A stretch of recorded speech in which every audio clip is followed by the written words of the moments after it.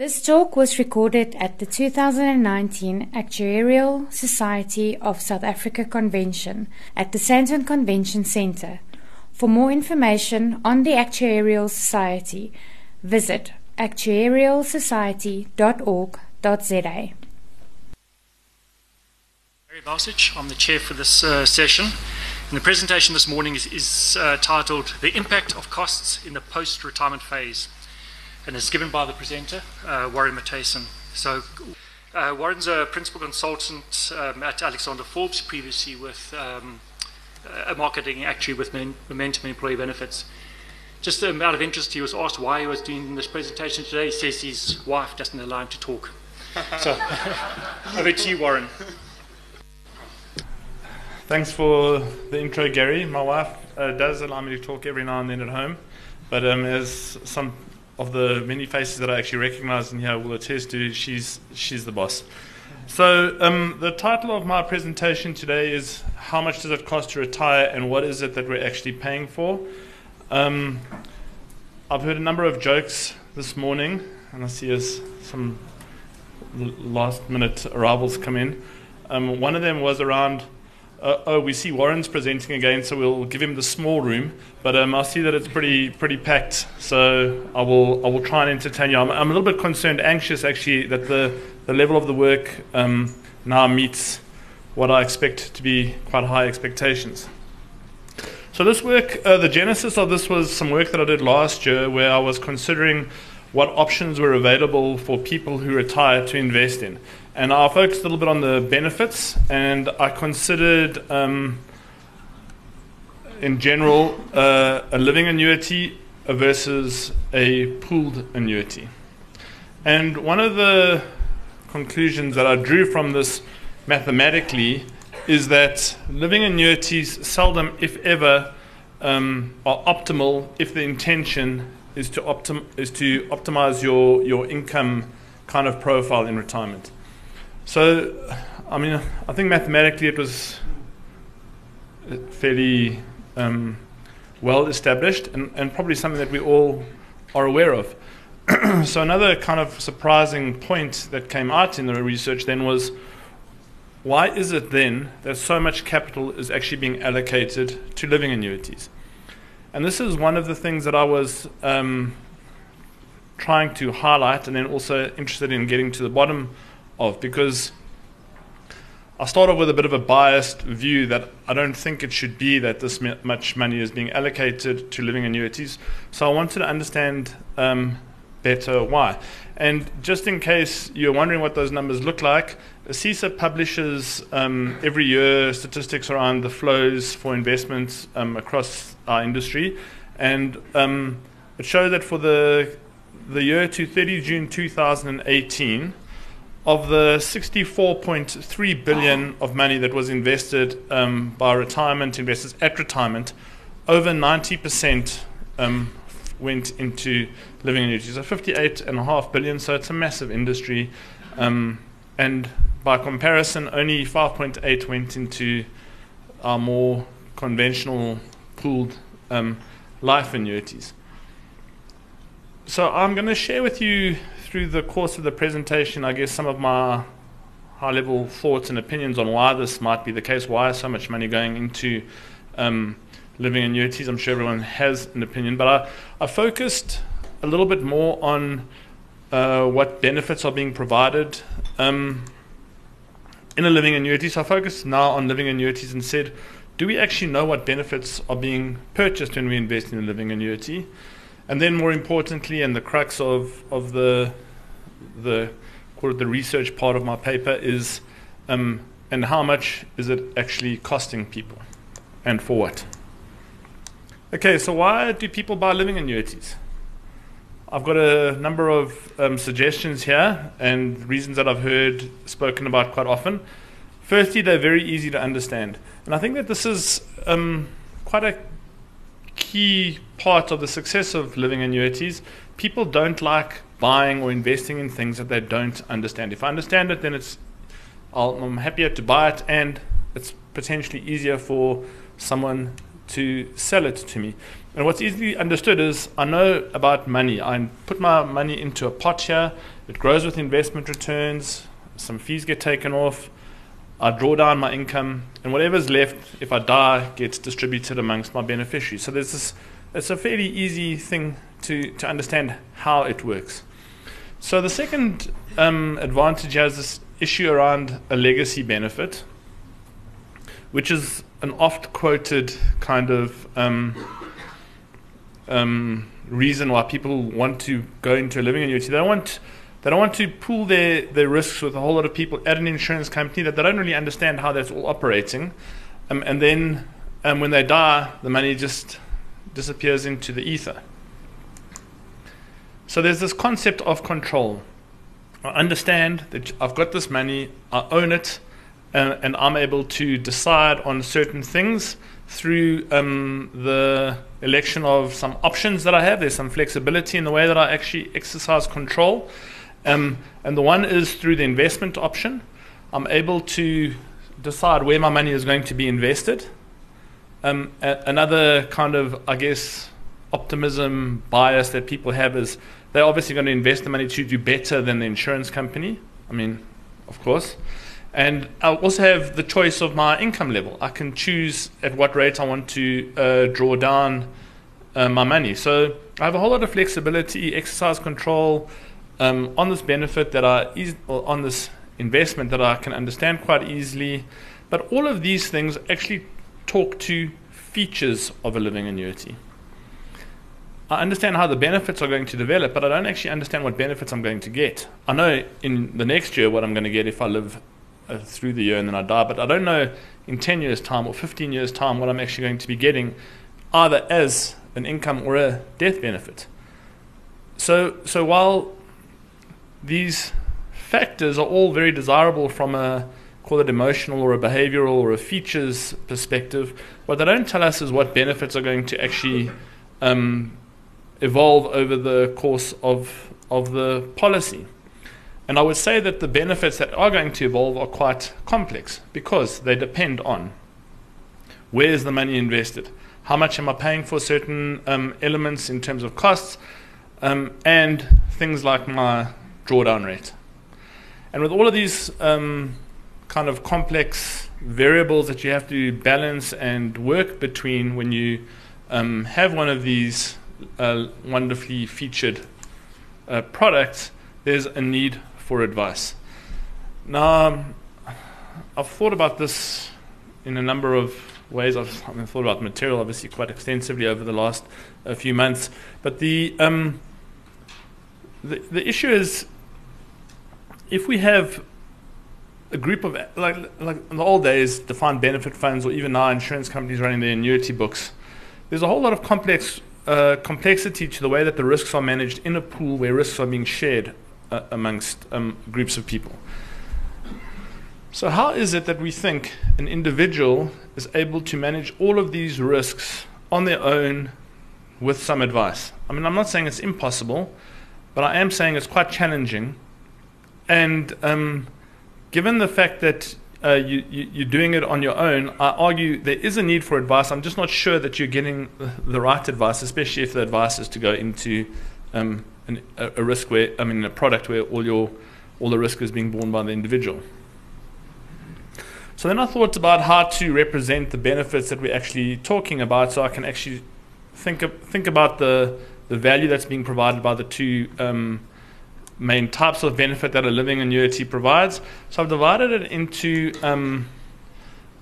two components. The main one being the income benefit, and if we think about a retirement fund, and that actually part of the reason for being in a retirement fund is you're going to retire and get an income sometime, the fact that the living annuities provide an income benefit is hopefully quite well understood and articulated. But at the same time, what you're doing is you're also electing quite, I think, so it's either implicit or explicit, so obviously it's either one or the other, a death benefit.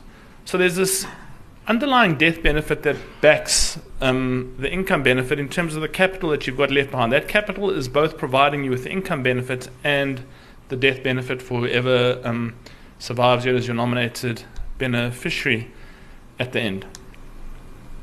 unfortunately, I'm talking to a group of actuaries here today. So while we don't know what those benefits might end up being in the living annuity, because experience is never what we actually expect it to be, we can actually place a value on the expected benefits by making a whole lot of assumptions and discounting them into a present value.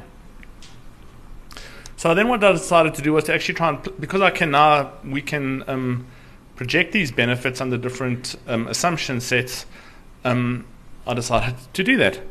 So we need assumptions, and this is probably the most controversial part of the presentation, because I now need assumptions, so I need to select assumptions, and you can get caught up in the detail of what these assumptions are. Please, we can save comments and questions on the assumptions for a separate paper, because what I'm trying to do is I'm just trying to demonstrate the concept of getting a value and then the relative value of the different benefit components. The absolute level of the assumptions and getting it 100% right, I didn't think is that important for the points that I'm trying to make in the paper. So the first thing I did was I assumed inflation at 6% per annum. So this is now at the top end of our target range in South Africa, and a more realistic assumption here would maybe be 4.5%, but I use 6% because it's also what was used in the ASISA living annuity standard. So this is probably the most controversial assumption that I ended up making, and I had a lot of questions and comments on this. There's a real return assumption of 5% per annum net of fees, and the general feedback is that in the current environment that this seems that it might be fairly optimistic based on future outlook for investment returns.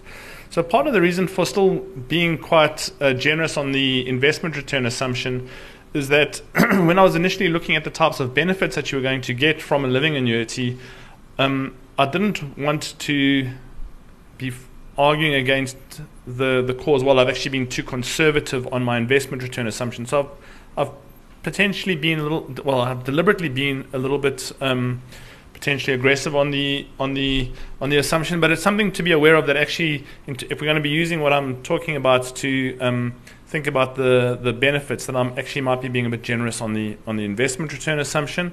And this is just net of the asset management costs, and I assumed mortality as blankets to be PA 90 minus 3, so I didn't allow for improvements. I just added on a few extra years to your expected survival.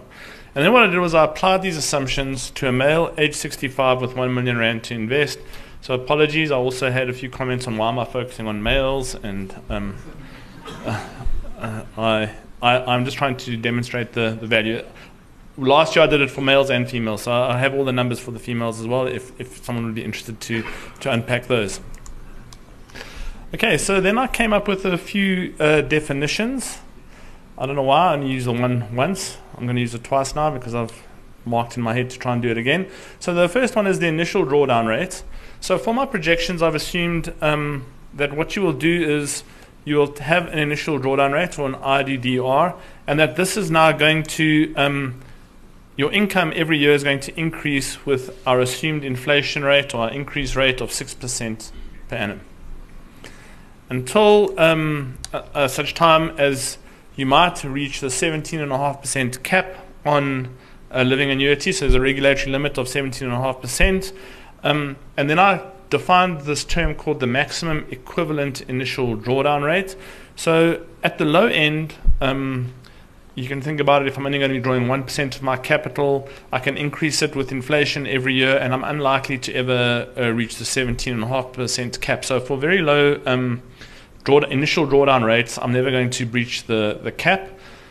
So the maximum equivalent initial drawdown rate is the maximum initial drawdown rate that ensures that you'll never reach the cap, and that's just something I defined. So I've got an income stream that looks like this over time.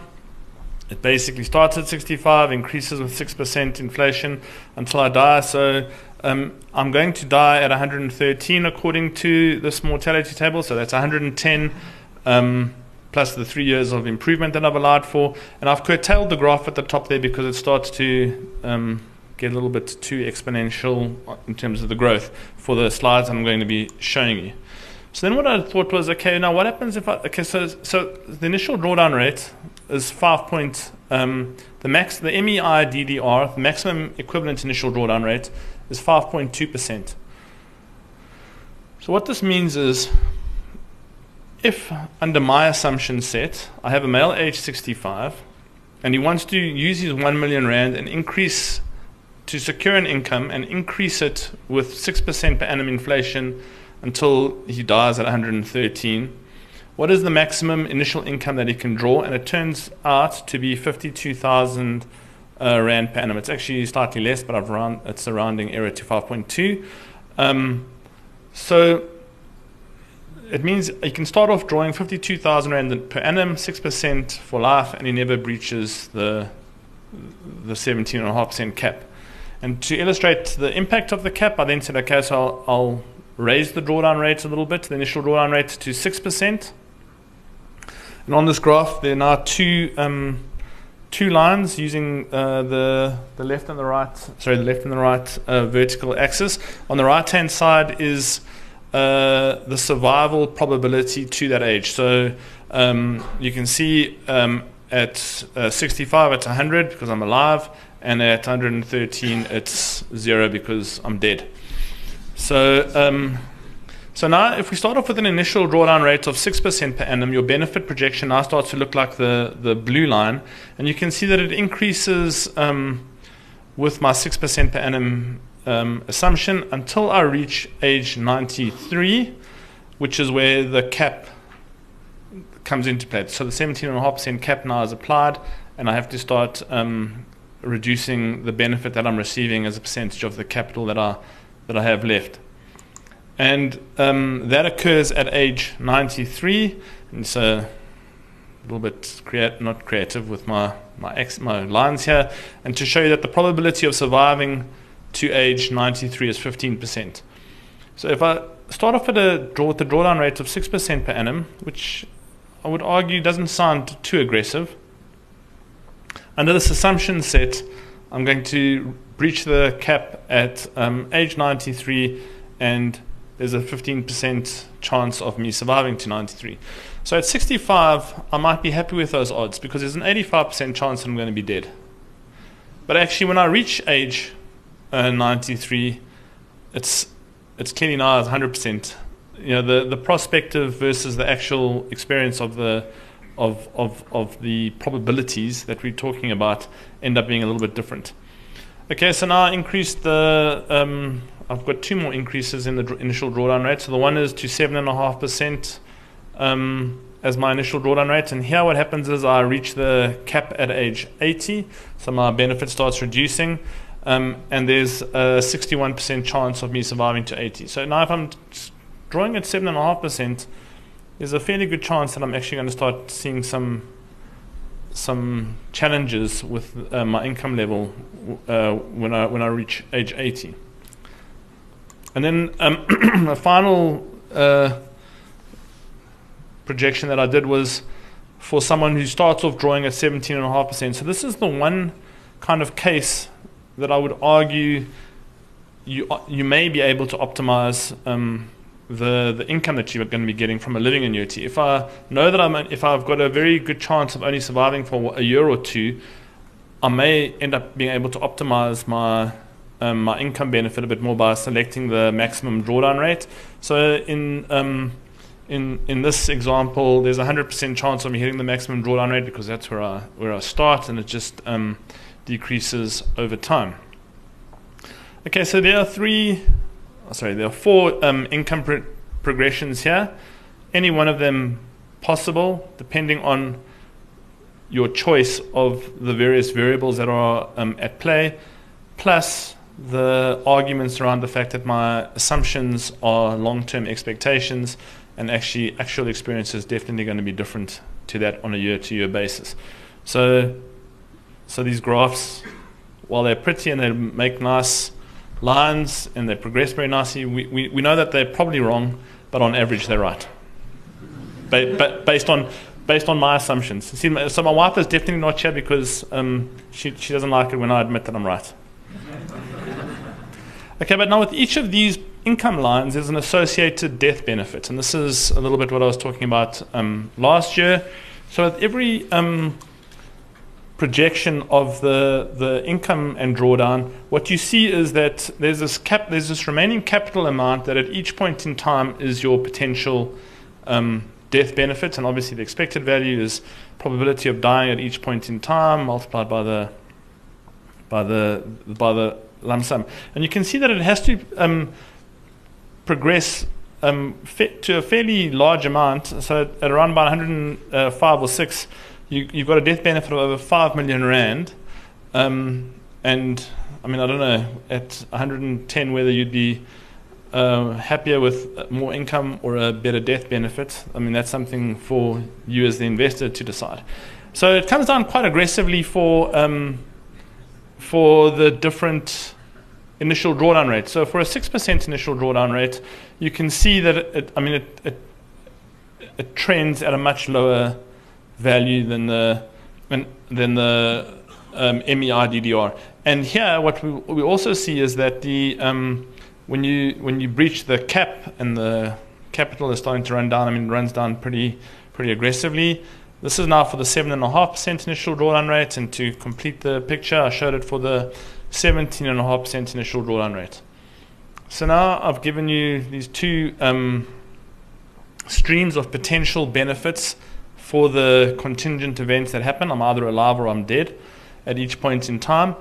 And under this then, I apply my assumption set to give a present value of what does this actually mean. So for my presentation, I've got two slides, two or three, I guess, graphs where I'll share some opinions. I'm going to rely on Gary to direct me time-wise, because originally I was told I had 45 minutes. Then there was some concern that was I going to be able to fill the 1 hour and 15 minutes. If there are any concerns, Gary, just let me know. I'll start talking slower. So here, when you're looking at this graph, so I just want to see, there's a point here. When you're looking at this table, this is now, for each of those initial drawdown rates that I was showing earlier, the expected value, under my simplistic assumption set, for the income benefit and the death benefit. And what we see here is that for the male age 65, if he takes my maximum initial drawdown rate of 5.2%, so it takes this benefit that is sustainable. I mean, so the maximum initial drawdown rate is also the maximum benefit that I assume is sustainable over the future lifetime. So the sustainable benefit, what we're actually doing is we're allocating only 57% of my initial 1 million rand is being allocated to an income benefit. And 430,000 or 43% is actually being allocated to the death benefit.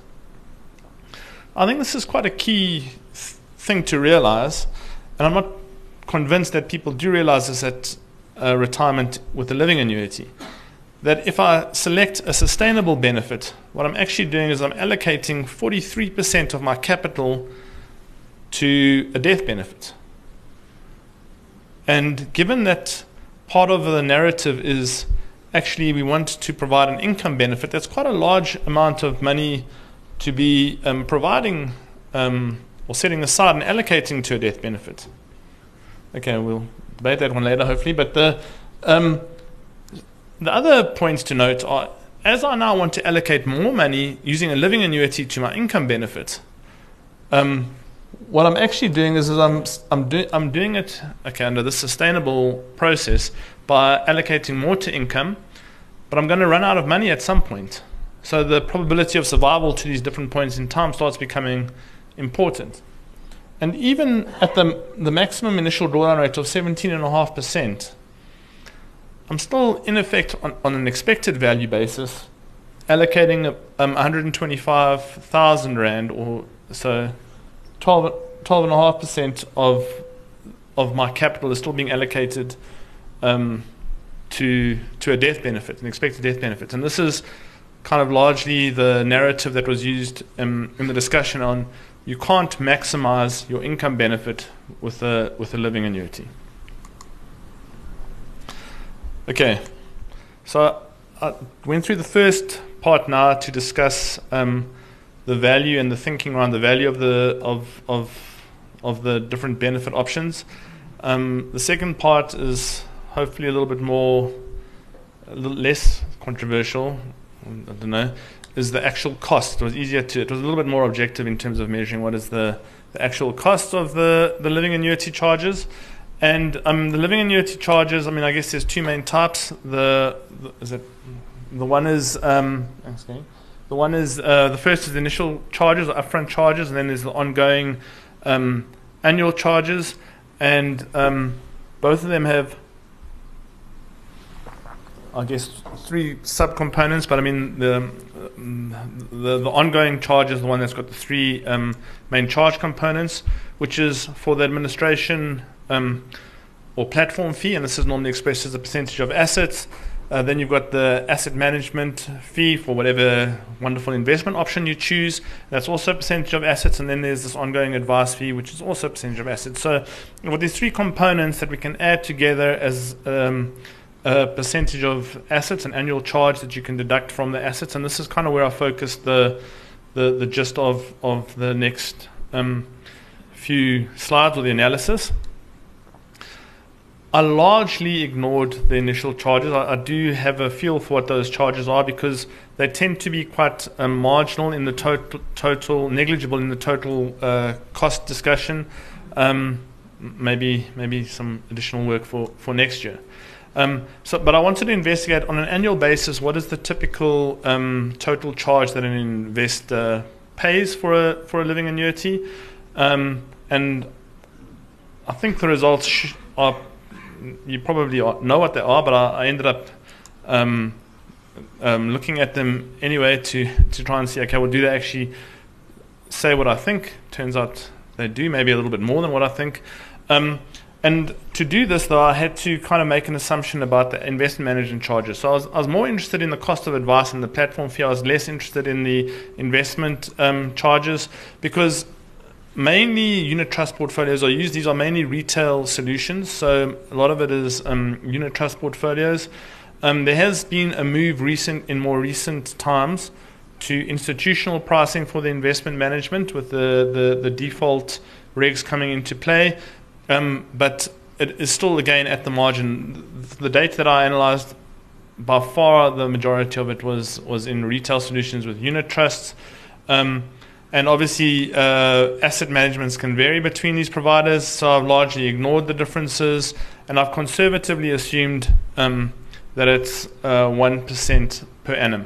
And I say conservative because the majority of fees probably come in at 1% plus VAT, or 1.15. So I've been a bit generous in the charging, just made the math a little bit easier.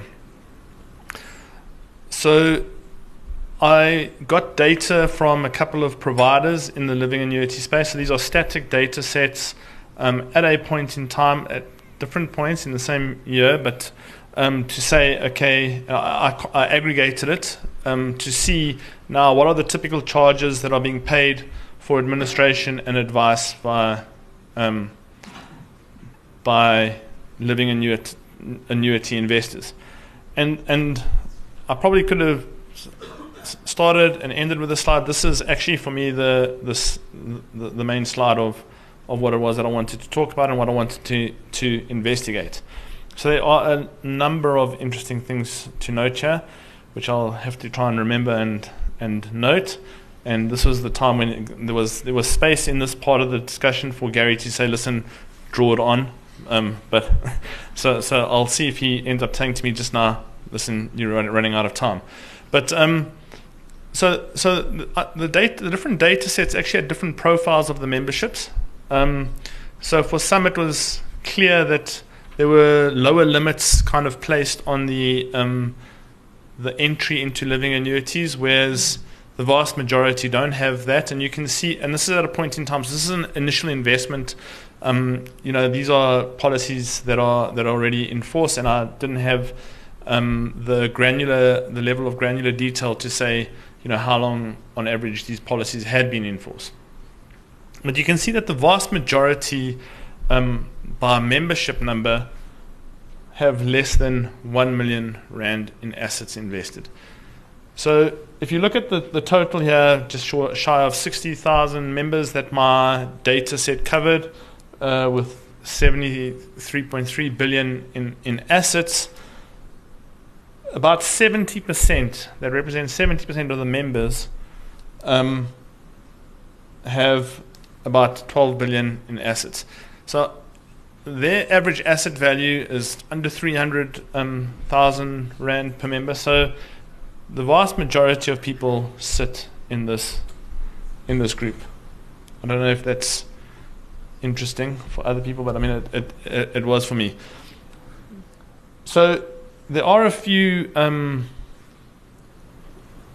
call them fortunate, I was going to say lucky, fortunate investors that have got more than 50 million rand, and there's 184 that have got more than 20 million rand invested. So as a percentage of the 60,000, that's again marginal.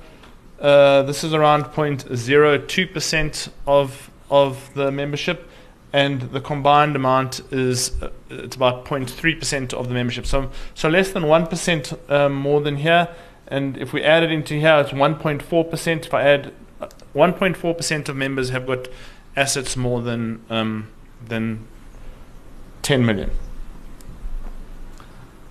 Okay, and then the interesting thing to note now is the way that the charges progress in two ways. So the first point is that on an asset value, so this is on an asset weighted basis. These numbers here are all on an weighted by assets. On average, weighted by assets, people are paying 1% in charges, and we can say that that's about 60.6% for advice and 0.4% for admin. First observation. Down. Second observation. So I think we can largely ignore the greater than 50 million because it is such a sort of a spurious number. You can see that the advice charge from the most expensive to the cheapest, so as assets grow up, the advice charge drops by about a third. Less than a third, but let's just round down. Whereas on the admin charge, the admin charge drops by more than half. So the admin charge is much more elastic with the size of assets than the advice charge. So the advice charge is quite sticky, and I think there's a few interesting, I guess, points to note about that. So in total, I said on a weighted basis, the total charge ends up being about 1%. If we just do it by the number of members, so the members, these membership numbers paying the fees, the weighted by membership charge is around about 1.17%. So the total impact for the average member, by who you are, not by how much you've got invested, ends up being about 1.17% for advice and for investment management. Which I don't know how that compares with what you were expecting. I guess I was also expecting half, and then one for asset management. So this was a QED kind of moment where it hangs out. But I mean, I guess there are some interesting observations about how is advice structured and what kind of advice is needed to manage this member here who's only got 300,000 rand to his name, versus these lucky members that have got more than 20 million rand.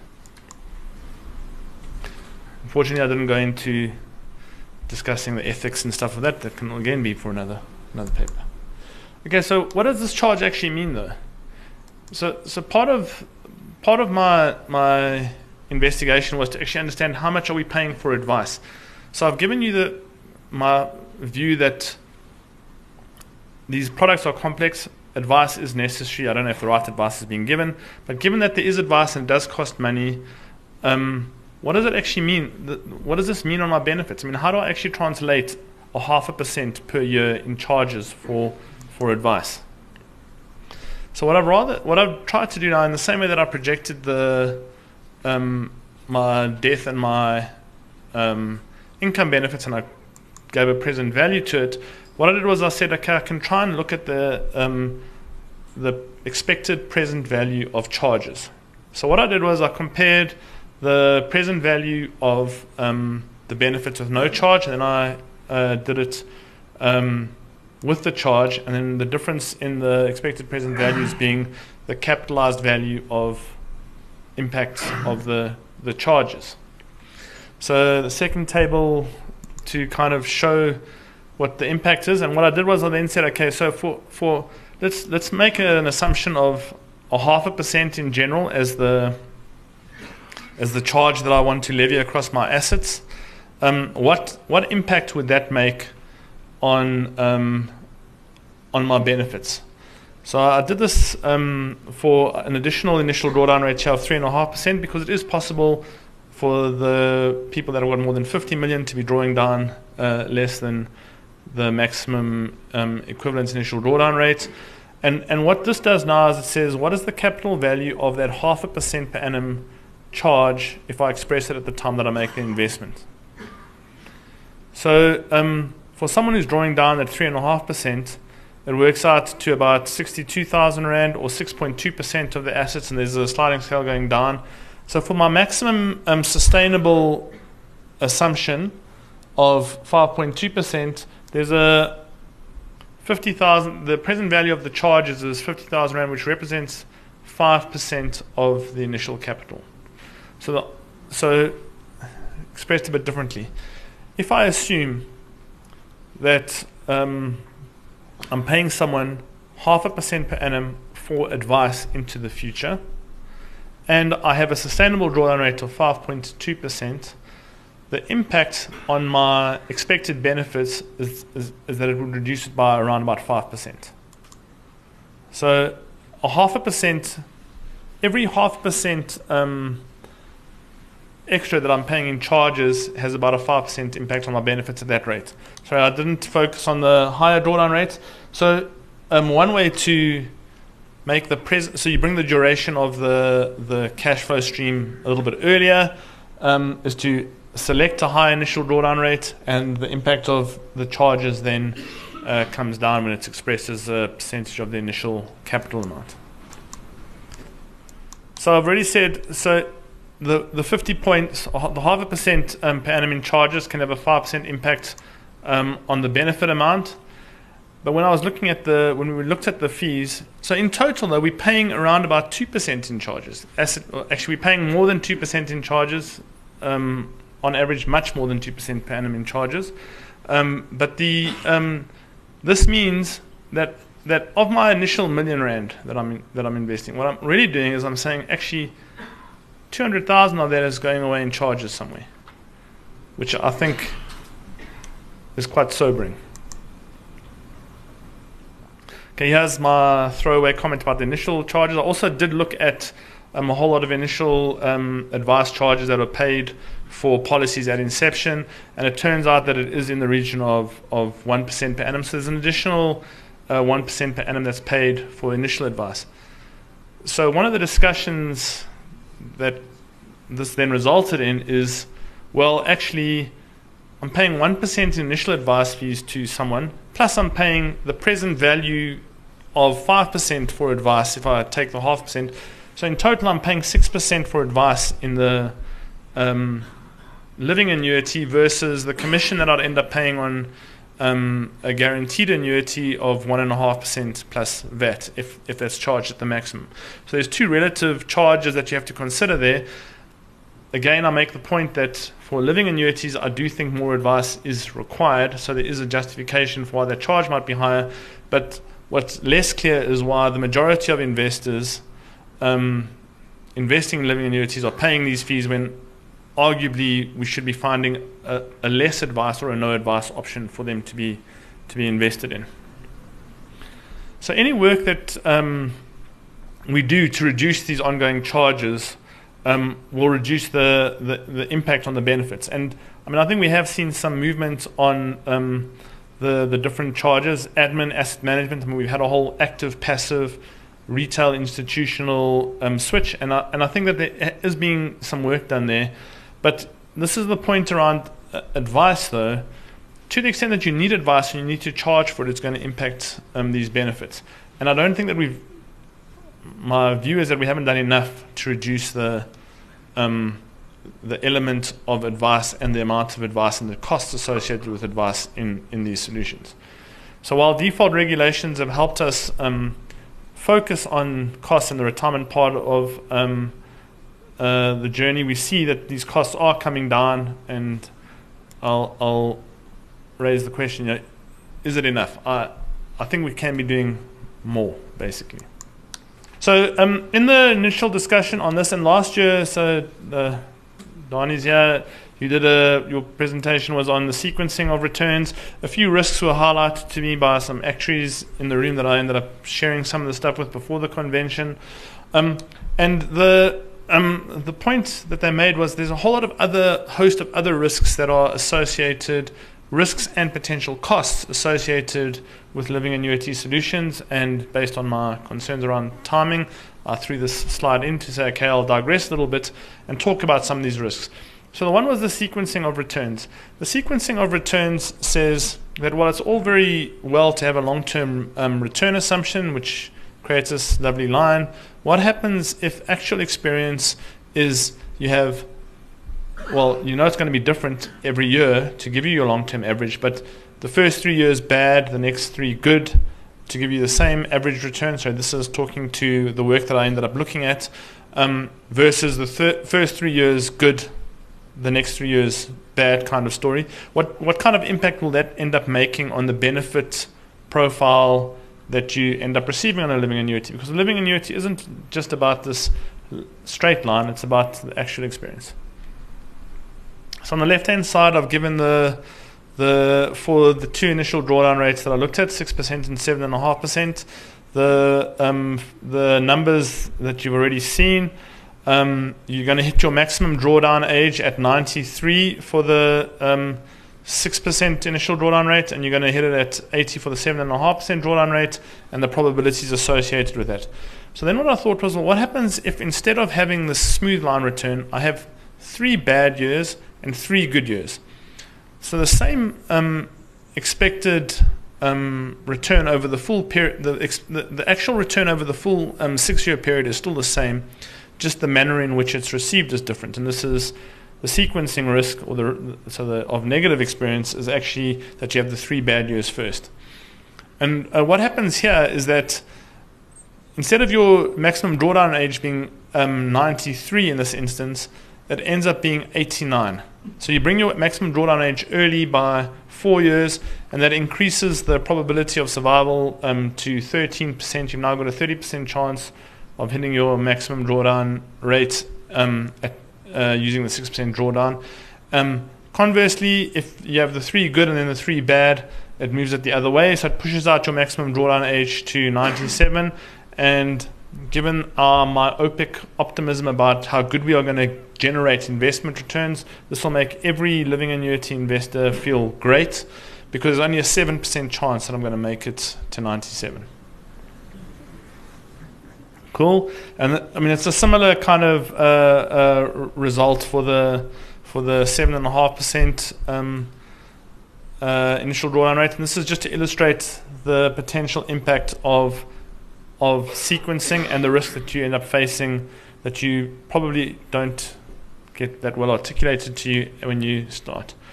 And then another kind of related point was this concept of smoothing costs, and that was mentioned in last year's research. So a way to overcome sequencing risk is to go into some kind of a smoothed solution, or some kind of a smoothing solution, to try and iron out these massive highs and lows around your long-term expected average. But what this does is it introduces now an extra layer, a potential extra layer of costs to be deducted from your expected investment return. So smoothing costs were mentioned in that actually smoothing might be a good thing to help you with the sequencing risk, but if it's going to cost you an extra 1% per annum for a guarantee charge, it's in effect similar to a 10% reduction in the benefits that you're going to receive over time. So you're guaranteed smooth returns, but you're also guaranteed that you're paying 10% more. So the thoughts part of my discussion. So the majority of investors are definitely still opting for a living annuity product, and while it seems very easy to understand the way that the features of this product work, I think the benefits are complex, and I don't think that they're well understood at all. There's a number of risks associated with living annuity, which means that advice is definitely required. But due to all of this kind of complexity, so these features that we talk about that are so great, flexibility, investment choice, advice, they all come with a layer of cost. So you can feel good about the fact that you got a living annuity, but you don't know what you're getting and it's costing you. Because the charges definitely impact the value of the benefits, and especially for people that have got lower capital to invest, the charges expressed as a percentage of your assets is going to be higher than for someone with a lot of assets to invest. This is probably intuitive, but what might also be missed in my narrative here is that there's also a level of cross-subsidy in the charges. I mean, if you're charging 60 or 70 points per annum for 300,000 rand, that advisor is definitely getting cross-subsidized by the 20 or 30 points that I'm charging the 50 million rand investor. So a point that I made last year as well, living annuities are definitely not suitable for providing or managing income guarantees because you are a sample of one, especially if the requirement is to try and maximize your income, in which case some kind of a pooled arrangement is preferable, apart from the special cases where a few special cases. So the two that I think of myself all the time is the one, you aware that you have a short life expectancy, so you want to maximize the income benefit that you draw down as quickly as possible, and a living annuity provides you with the flexibility to do that relative to a pooled annuity at this stage, because there isn't a pooled annuity that necessarily accommodates that, apart from some impaired life annuities. And the other is, if my drawdown rate is so low that I'm never ever going to breach the 17.5% cap, then having the flexibility of all of the features that a living annuity provides me does end up being indifferent to whether I'm in a living annuity or a pooled annuity. So my concluding comments are, living annuities definitely seem easy to understand. I don't think there's any kind of controversy around that. But the benefits are complex, and the advice that is then required for managing the risks and outcomes associated with a living annuity add to your costs. And while default regs are focused on this journey, and there are a whole lot of regulations focused on costs, I'm questioning whether it does enough. And the concluding question is, what more can we do? And that's my presentation, I think. Yeah.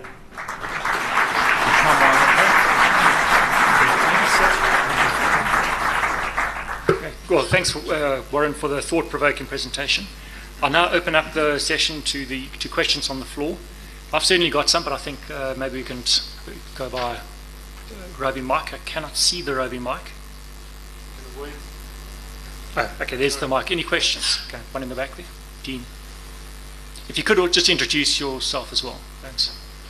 Warren, thank you. That was a very clear and well put together presentation. Lots of simple and tangible things to take away from that.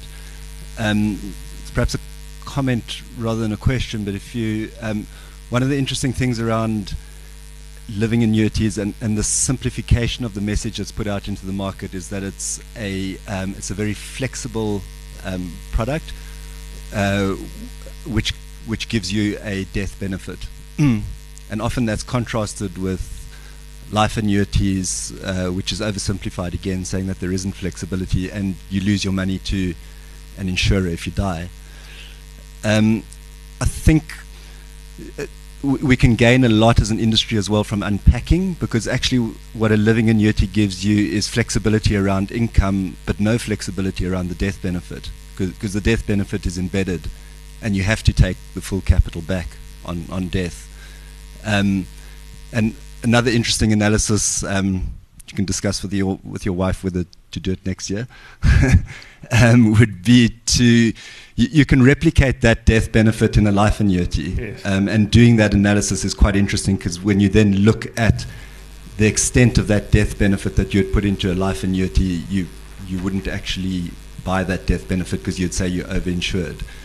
So very helpful thought. Sorry, I'm hijacking and adding an extra thought into it, but thank you very much for your presentation. Cool. Can I respond? Are my slides available again? So thanks, Dean. Thanks for that. I mean, we've had discussions on this as well. So so it was there and that's gone. My discussion last year did focus a little bit on in a pooled annuity, if you rather pooled now the death benefit and the cost and the profile of something that tries to replicate what I think you'd want to get out of a with-profit, out of a living annuity. So there was some context around that, and I agree with you. I think the story around sorry, I'm right at the end now. The story around the death benefit and the profile of the death benefit that you end up getting in living annuities is very poorly understood. In fact, what I think people are most interested in is right here around this period, just after you purchase the annuity, as opposed to this period here where you're more worried about income. So part of the reason why I did the paper last year was to try and change the discussion around when we're giving advice to people, is to say, do you know that this is what you're spending for this profile here?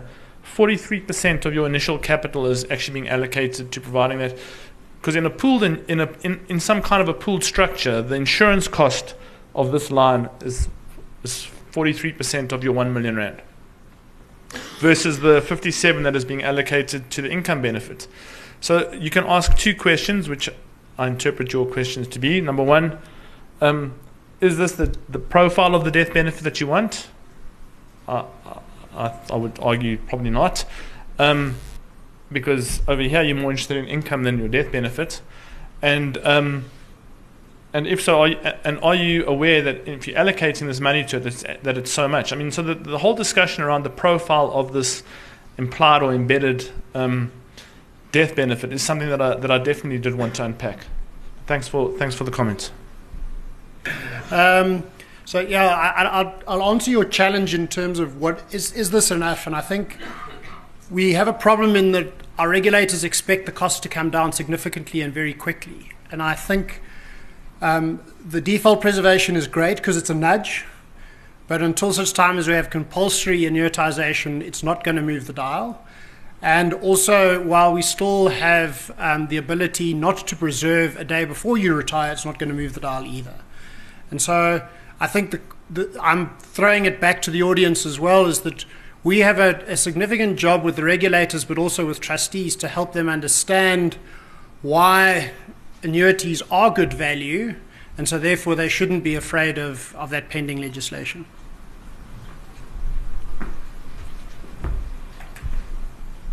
Plus we then all have jobs.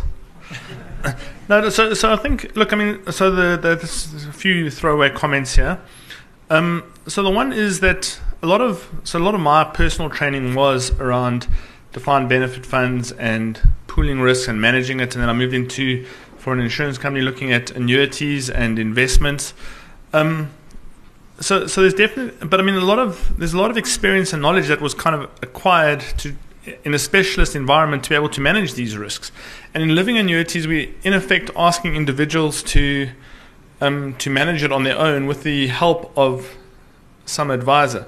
So I think you're right about the regulator. There is a comment about the fact that one of the throwaway kind of ways that the regulator gets rid of all the risks associated with something is to say, well, you need advice then.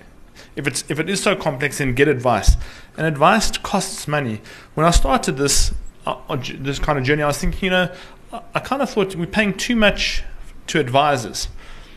But given the time and effort that's required to give advice, I'm not so sure that that's the argument. The argument for me is that advice is necessary overall in the first place, because that's what's going to cost money. So in terms of the regulator focusing on costs, one of the big costs, and I've showed you that it's quite inelastic, the cost of advice seems to be fairly inelastic, is that the cost of advice is a problem in that it is required at the moment.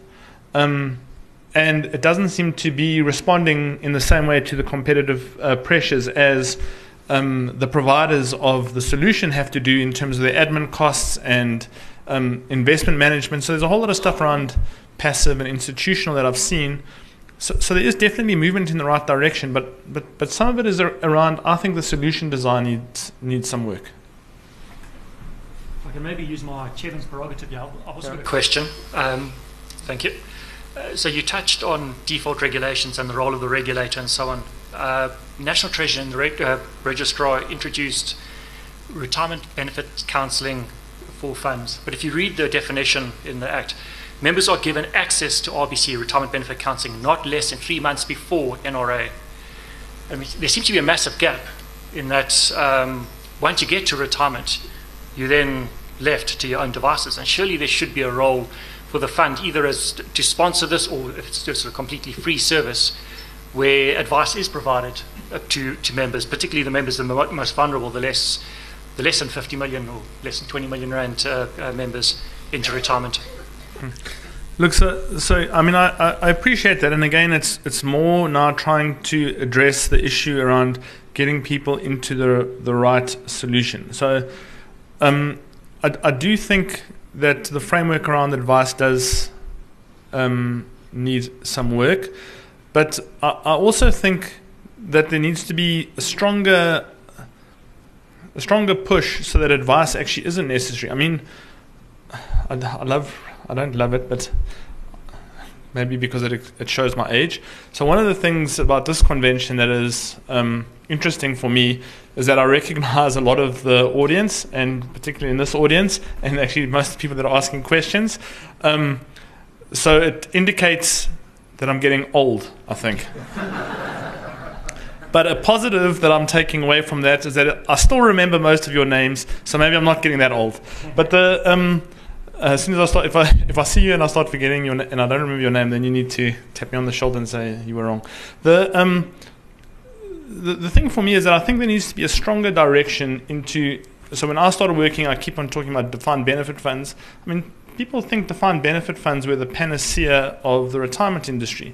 Certainly, it kept a lot of actuaries employed. I mean, we did a lot of work. It was interesting.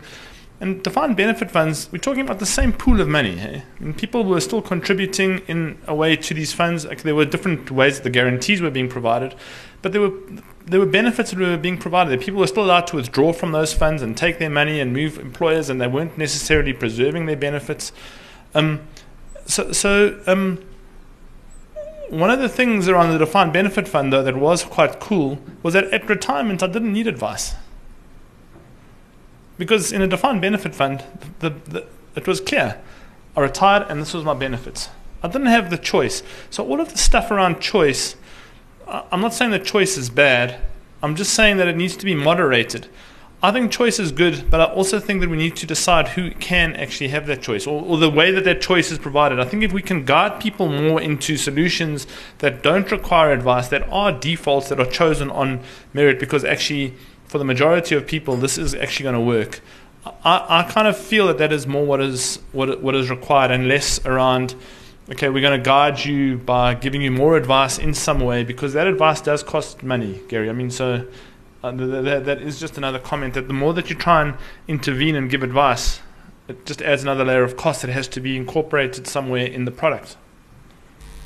Francois Moret, I'm much older than you are. I'm very skeptical about living annuities, and I think if you say what's one thing that we can do is we could put the minimum level of capital available at $1 million. I think anything below that is just plain stupid. And then I would like to get your comment. I mean, you've been talking about the need for advice, but you should actually say the need for good advice. You make a lot of comment about the cost of the the actual cost of the advice fee. But the worst cost is the cost of bad advice. And to what extent, I also don't quite understand the biggest advice that you need, or the biggest is at retirement and with your drawdown rate. But once that's fixed, you don't really need that much advice anymore after that.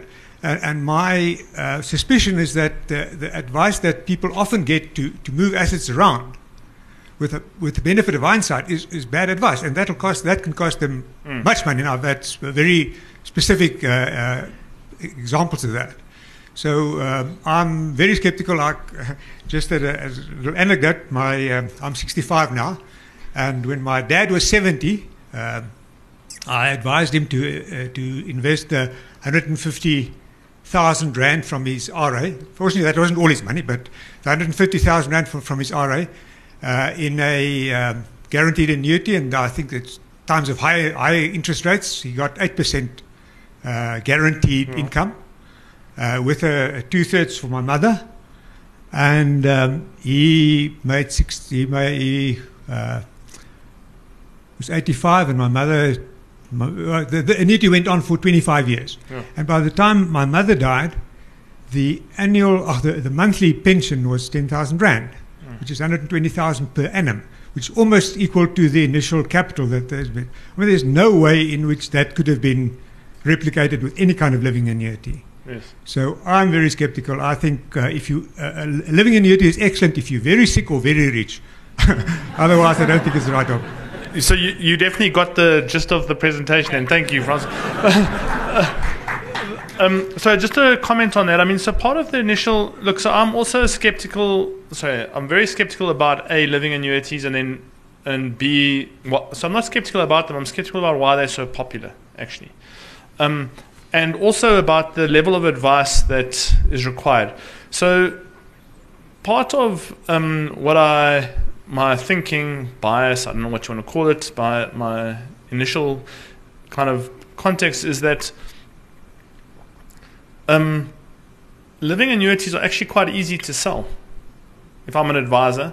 Plus, I earn more money out of a living annuity versus. So if I'm very cynical, I'd say actually the reason why people are advising you to go into this thing is actually because they make more money.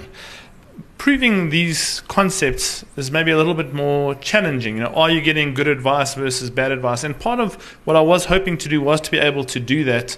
I just don't have the level of granularity on the data for timing of different things like investment decisions and switching drawdown rates, and how often are there engagements with the annuitant, the policy holder, to actually to measure this. I mean, but I definitely. For a few more years, my wife lets me do the research. I may end up being able to do something at the next few conventions that kind of builds on this, but I'm not. Maybe a short break would be in order. Thanks. Ferdy Boyson, Old Mutual Wealth. I'd like to concur with the previous comment around a minimum guidance on when a living annuity can be purchased, and I don't think it should be 1 million. It's probably closer to 3 million. But be that as it may, you made a comment around advice fees, and I guess the important advice point at retirement, and the cross subsidy between small investors and large investors. I think there's also a component that's overlooked here, in that if you sign up a client for advice in their 30s or 40s, you basically help them accumulate capital up until this important advice point. And there is a level of cross-subsidy in the advisor's remuneration over the lifetime of the client. So that's also something to be cognizant of. Yeah. So there's two. I think that is useful. Thanks for that. I mean, so there is insight. I mean, I think advisors are potentially malaligned. I don't know. They're maligned poorly without justification, because I do think that there are some that do some good work. And there was another kind of comment around my research. I spoke to a number of advisors where the minimum does apply. So the one set of data that I used, there was very clearly a minimum that was imposed by the annuity provider around the way that the annuitant is allowed to basically opt for a living annuity, whereas the other one one or two. There clearly wasn't, in the majority of them, there definitely wasn't like this 1 million rand capital kind of story.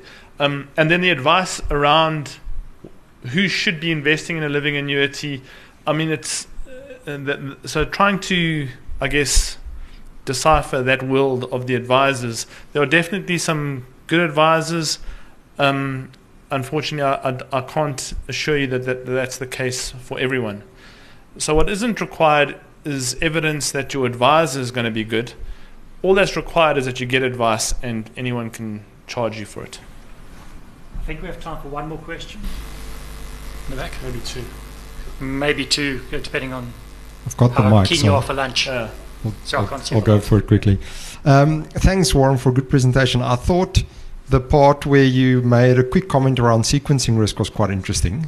You used 3 good years, 3 bad years. Just curious to know, how bad were those 3 bad years and how good were the 3 good years? Are they reflective of what we've experienced? So we've had 5 bad years over the last 5 years. So everybody retired 5 year ago, I mean, is seriously facing the consequence of sequence risk.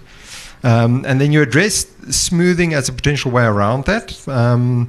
I do believe that is a good approach to go. You just made the comment that smoothing should cost about 1% per annum, which is 10% of your benefit.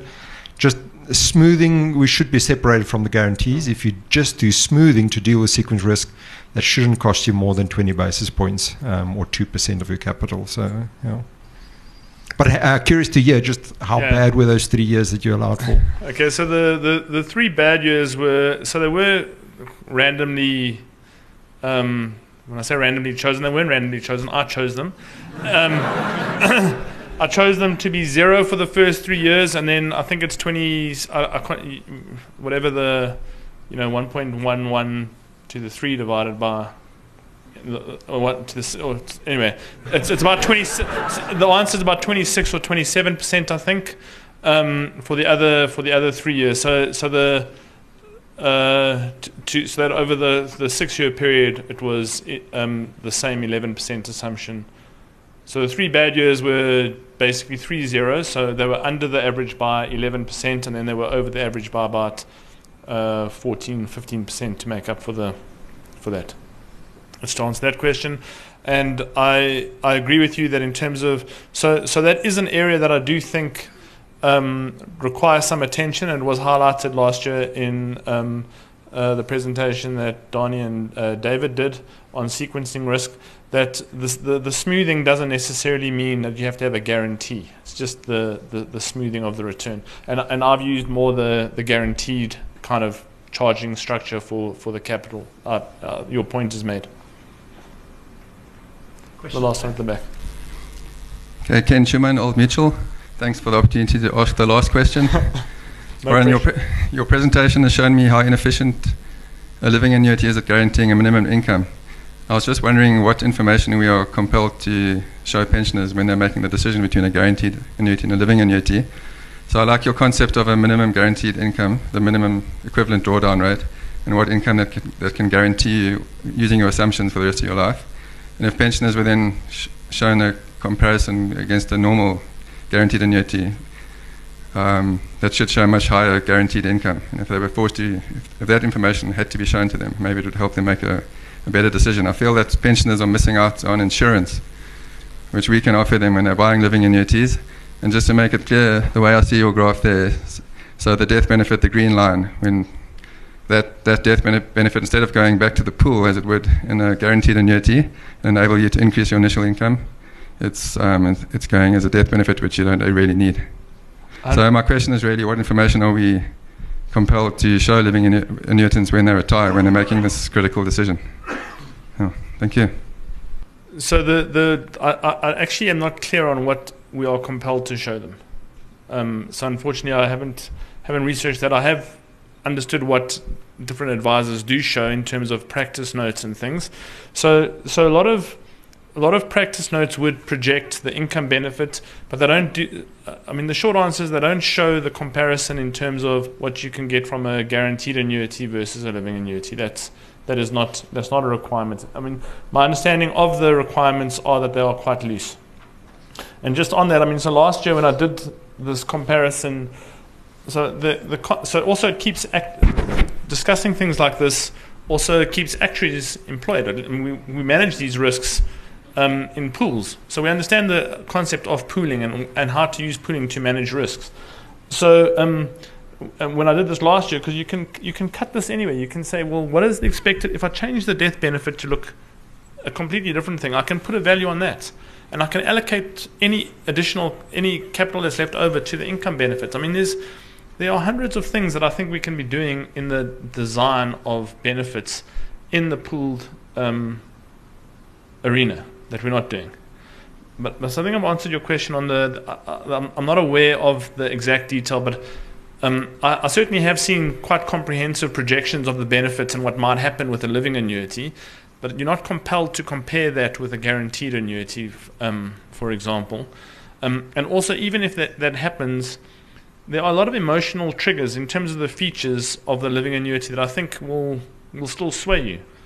Because I can still convince you that I think you're going to do better investment return-wise than the insurance company, because the insurance company is safe and conservative, and the insurance company has to make assumptions about... The insurance company wants to make money. So there's a whole lot of stuff around you controlling your destiny versus throwing it away and not knowing what a whole group of potential actuaries are doing to manage the risks associated with it. Thanks, Ken. Okay, that takes us bang on to 11:30, so it's lunchtime, and Warren needs to return his phone call to his wife. So thank you very much. Another round of applause.